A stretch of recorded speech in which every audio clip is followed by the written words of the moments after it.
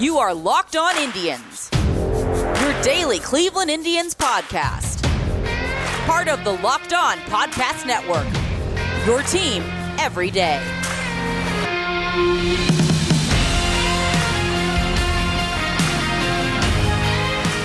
Hello, everyone, and welcome to the Friday edition of Locked On Indians. Happy 2021. Thank goodness 2020 is over. It was a hellacious year for me, as I'm sure it was for everyone else out there. 2021 be better. I'm not going to tempt fate. Just let's hope that it will be better. Today's show is going to be a better one. Nice start off at the new year with the second half of my conversation with Rogelio Castillo. We get into the Indians more on this one. I know there's probably some people going, you spent a lot of time on the Tigers last time, but when you have a special guest on, don't you want their expertise? I don't know. I just love baseball in general. I love talking about it, love looking into it. Things that are coming up. I have a two-part conversation with Javi from Locked On Padres, one of the heart and soul glue people of the network when it comes to baseball. Really interesting talk. He's a really fun guy, lots of personality, and you'll hear that in the talk. I recorded two podcasts, one discussing all the trades. That one will go up on Monday. And then probably not until the Monday after, I also have already recorded one about why the Indians and Rays make a lot of sense as trade partners. The Rays lost Morton. They traded Snell. Those two guys started the year as their number one, number two starter. Yes, they only do the 3 rotation thing. They rely on their bullpen. They're always sending guys up and down, but they don't have a lot of pitching, and they have a lot of injuries right now. So their top pitching prospects, no one's there to help. They have about 6 guys who are going to miss next year due to injury. And they have a lot of question marks. They also have a ton of bats. They have bats coming out their ears, several former friends between Joey Wendle, Yandy Diaz, Francisco Mejia. And a lot of those guys are just part-timers. There's a trade that makes sense somewhere in there, and I'll get into that very soon on an upcoming podcast. Looking into the future, crystal ball, telling you what's coming, I'm going to start doing my greatest player in blah, blah, blah round. So, for instance, I'm going back to, I wrote all of these back when it was Indians Baseball Insider, before we jumped to Scout. This was a series I did before Scout fell apart and then 24/7 fell apart. So this is a long time ago. It gives me a chance to dive back into my research, see if things have changed. I know when I wrote them, I talked about Jason Kipnis was on the path to being the greatest second-round pick in team history. Well, that didn't happen. I predicted that at the time, not the case. So, the person who will stay in that slot. But just some fun things like that, just doing some quick reviews. Some fun names come out of those pieces. It's a fun thing. So we're going to probably do one of those a week, deciding which day of the week those will fall on. And, we'll keep the interviews going. And those are all going to be a big part of this offseason. But without any further ado, here is myself and Rogelio Castillo talking more about the Indians this time. Still talking some about the Tigers and talking about the AL Central in general. Sit back and enjoy. I guess the big, kind of summing up on the Tigers is, do you think they are going to get out of the cellar this year? No, and I'll be honest, because look at Kansas City's doing. The Kansas City, just small additions in former Indian Carlos Santana. You have Mike Minor.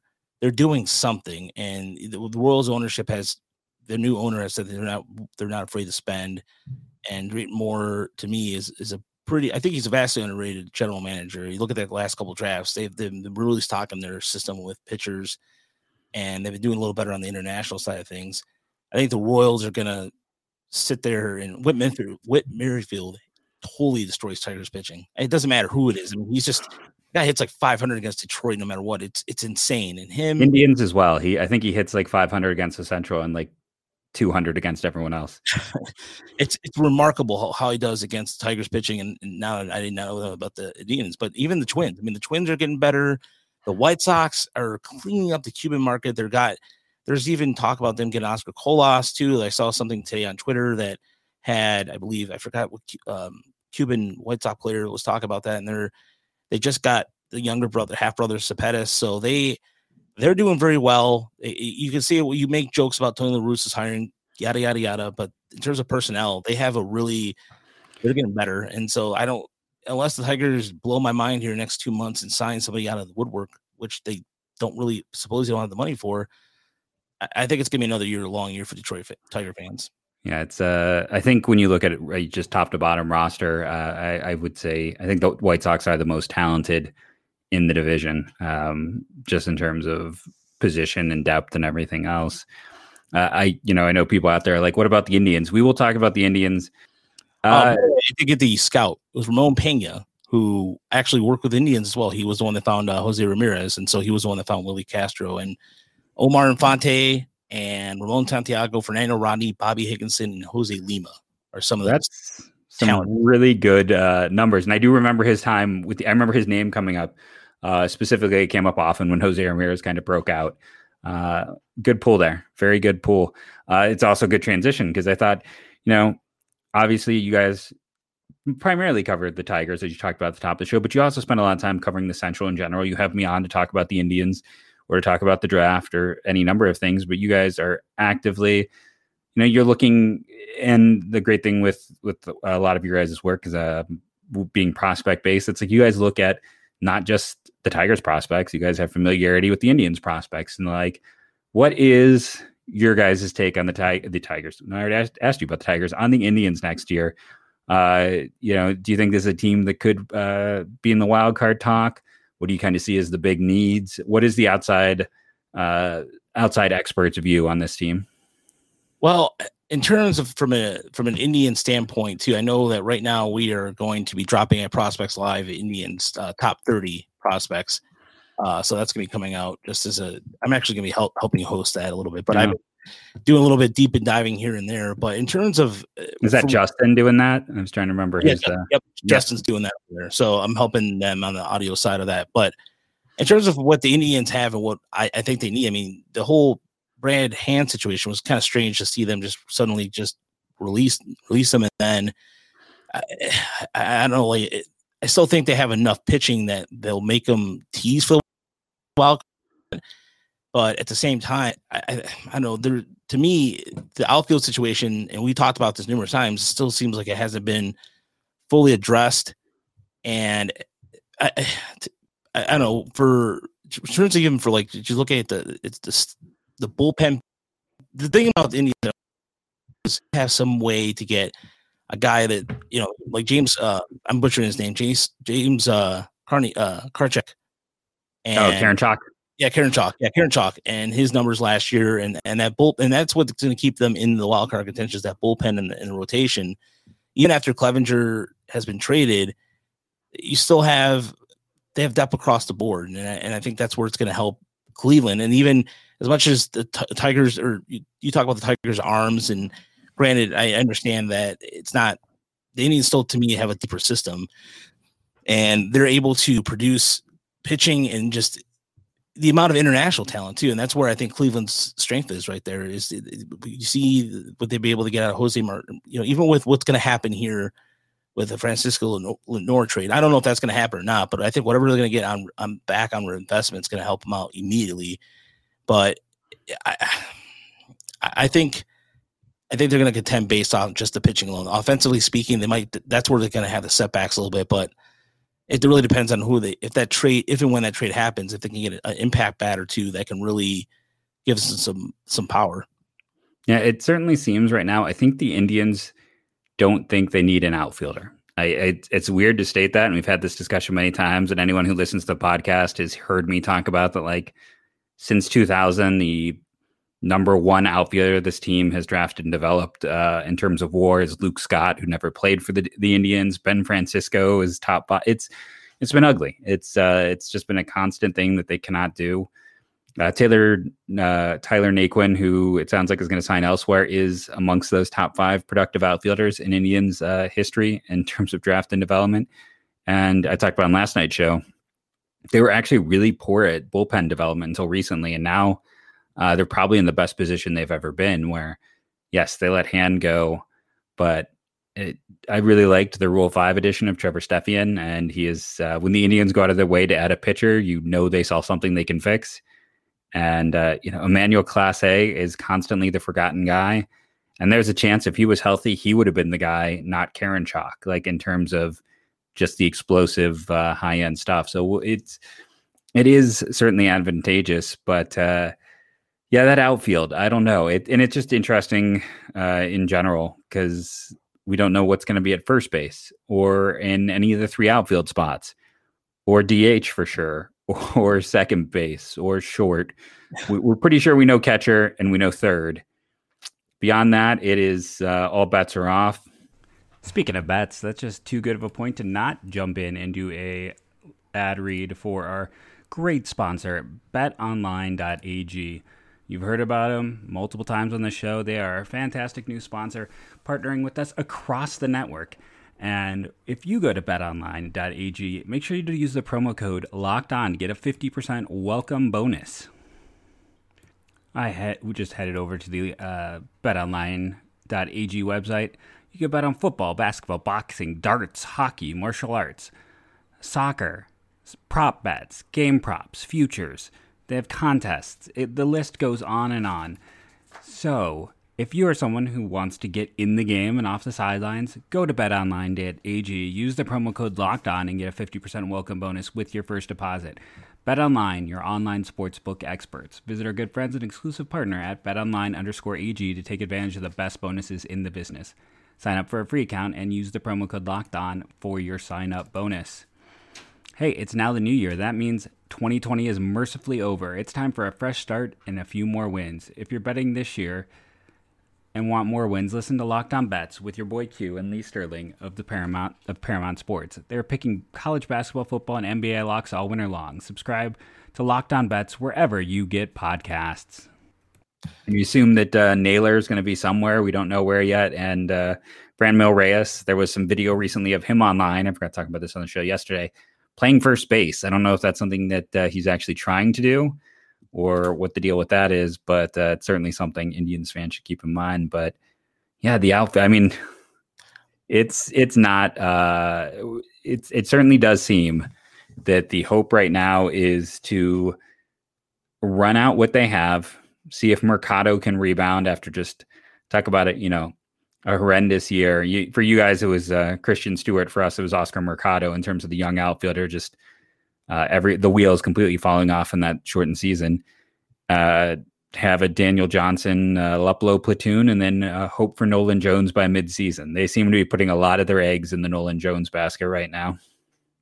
Yeah, I was going to ask you about Johnson because he's a lefty bat out of I think New Mexico State. Yes. Yeah, and so that's the same school that Nick Gonzalez went to, and so like that whole elevation and the kind of cartoonish numbers everybody talks about because of the conference they play in, and that's where at least the Tigers, from the standpoint of, from the outsider looking in, you have to. I know outside of that, in terms of George Valeria, who is in, I believe, low A right now, and then low A, yeah, he was a low A guy heading into the year. Yeah, and then outside of that, the only thing I could think of in terms of an outfielder that might even be, I don't know if he's even close right now, is he's not even close, I should say. Pardon me, Aaron Brachado. Oh yeah, second baseman outfielder who's about the same spot that Valera is due to missing time with injury. Yeah, and Detroit, who let go of, by the way, he signed with the Giants, was we still have Garrett Hill in camp, and Garrett Hill is part of the 40-man roster. But in terms of outfielders right now, the Tigers and the Indians there's so many 4A guys, but Alzakar, who was in Double A Erie, went to San Francisco, signed as a minor league free agent. But outside of that, I was looking beforehand about, well, maybe who in the system that stands out, and it's all in terms of right fielders. The only one I can think of or outfielders it goes further down is Jonathan Rodriguez, and that's not even a guy, a prospect, if you will. It's just a guy that just put in there, like, we'll put him in there. That's cool. Former third-round pick, youngest guy in the 2017 draft, maybe like in the entire draft class out of Puerto Rico. Had big hope for him. Just has not. Still super young, so I still have some hope for Jonathan Rodriguez. But yeah, and that's why again Nolan Jones. I think he is going to debut as an outfielder, and I think he's going to, obviously he has, this team is not going to bring him up to start the year. They're going to manipulate service time as much as they can because they have to, but I bet we see him in spring training and then to start the year in the minors, working in right field. He's got an arm enough to handle it. And I think the right fielder of the future for the Cleveland Indians is Nolan Jones. Daniel Johnson's interesting just because he's the guy from the Yan Gomes trade. And those New Mexico bats have almost all failed in the minors. New Mexico State, doesn't matter. It's both DJ Peters, right? No, I always get these confused because there's DJ and Dustin. Dustin was the first rounder. DJ is the younger brother, maybe. I can't recall. One was a high schooler, one was a college guy, but one was a first round pick to Seattle, was kind of one of the bigger flameouts recently.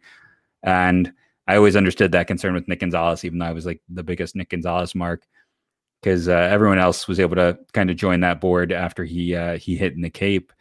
But it's going to be fascinating to watch with Johnson because for whatever reason, for as bad as the Indians were last year, they just kept running out the same guys. Daniel Johnson got like 12 at bats. Kai Tom, who the A's took, never got selected. And honestly, it's like Kai Tom still looks good to me compared to a lot of these outfielders that they have talked about or could be rolling out. It's an obvious area of need, but it does not seem to be one that they are fully looking at. They're, like I said, you're as the outside observer, you bring it up, but there's an odd comfort with what they have, even though it doesn't appear that they have anything. Yeah, and to me, even the one thing that I was kind of concerned with was a little bit about Terry Francona's health and what was going on with that. And I know that was kind of hung over the clouds of the Indians last year a little bit, but even after the Clevenger, that whole fiasco and how that happened, and that was kind of, from my perspective, it was even the rant, I believe, that he went on. I'm trying to think, why am I drawing a blank on the Zach Plesac car rant without the seatbelt?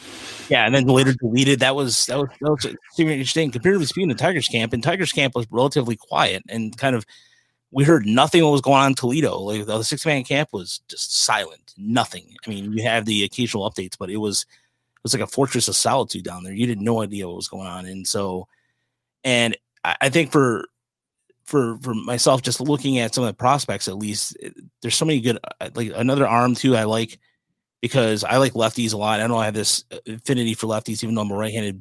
I was always right-handed, but Sam Henniges, the lefty, that's another intriguing arm to me. 6'8". I mean, the guy's massive. Yeah, he's built like a lineman. Yeah. And he's the biggest pitcher, just body, like, because it's not just like he's like, we get a lot of 6'8" skinny dudes, like Tristan McKenzie's I don't want to say like 6'6" skinny. Sam is built like a defensive end. Like he is a big, they've got those waves, and it's interesting just to watch those. And I mean, Terry Francona is always going to be the great unknown because you don't want to. They're not going to let him go if he wants to come in and manage. It's his job. It was interesting that Sandy Alomar did not get. I was not the biggest fan, I'll be honest, of his managing, but apparently neither was Major League Baseball. He didn't get any interviews, and the Indians brought in a new bench coach. They didn't promote him. And then the Indians lost Tony Mazzolino, who had been a minor league guy. I got to interview a few times in AA, who was their third base coach when everything went awry last year. He went over to Baltimore. So they've had some internal coaching at the major league level changes. And with Brad Mills basically retiring, he's going to take a lesser job, and I'm blanking on the coach they brought in, but there's a lot of change, and then there's always the chance that Terry could have to sit out again. It's something that is, I agree, a bit of a specter that haunts them. And for Clevenger and Plesac, I think it was a nice wake up call for Plesac because he's in the midst of one of the best breakout seasons of any pitcher in baseball. And instead, his response to it was so tone deaf that it just made him, I'm sure people took him aside and talked to him at that point. And Clevenger is a really nice guy. He's a really fun guy. Forethought is not his friend. And he kind of thinks about fun first. It's easy to track the irresponsibility in multiple areas with him through the years online. I wish him nothing but the best. He worked his tail off to become the pitcher he has been, and I hate anyone getting injured. But I think the Indians were really I think they were more concerned about the health than they were about him being a bit of a knucklehead. And it is interesting, obviously people were waiting for me to talk about Blake Snell. I mean, that's going to be the trade comparison, is looking at those two trades a few years from now. And call me crazy, I prefer the Indians 6 guys to the 4 Tampa got. And I understand Tampa has more ceiling in that, but there is significantly more risk. And I mean, Luis Patino could be amazing, but there are a lot of people out there who already have him just as a reliever because of some of the mechanics and control issues. So that to me, that's going to be the fascinating comparison is those packages. And yes, I will talk about that on Friday's show. Yeah, that to me that I would right now just having just kind of looking it over on paper, I would agree with you on that because Patino struggled last. I mean, was a start against the Dodgers I was watching where he kind of looks all over the place a little bit. But if Tampa knows how to fix things. I mean, for example, they fixed Drew Smyly when he came over from Detroit, and they fixed Fernando Rodney. Rodney's best closer were in Tampa by simply, I think with Smyly, they told him to go to the third base side of the rubber. Boom, different pitcher. And with Rodney, same thing. They identified something, and they kept it simple for him, and he became a much more effective closer after that. So whatever they're doing in Tampa to identify those things, I trust that they're going to probably do the same thing here. No, and like I said, I'll give, if you're listening to this now and you're like, oh, but talk about the other pieces Friday. Just wait, go be there for Friday. I don't want to do it all now. We've already gone over 30 minutes and I started my timer late. So, I appreciate having you on. We are going to have Chris, who we mentioned at the start of the show at some point on as well, trying to have a new guest every Wednesday, at least during the off season. And then when we're playing baseball again, well, not we, when we are able to watch baseball again, trying to have, Rogelio and Chris come on and talk again before some Tiger series is and get some stuff together like that. But again, I want to thank you for giving me your time, being flexible with your time and joining us on the show today. Again, just remind them where they can find you and all that fun stuff. So you can find me on Twitter at Rajcast Baseball. You can find all our work, Chris's and I's work at MotorCityBengals.com. And the podcast page is on Twitter. It's at Tigers SRD. We'll talk Tigers. We'll talk board games. Jeff is also, and we talked for an hour after one of our podcasts, and look forward to talking baseball, whatever you like. And if as long as it's not the Lions or Browns, which I'm not really interested in talking about right now, especially after this weekend against Tom Brady, we're cool.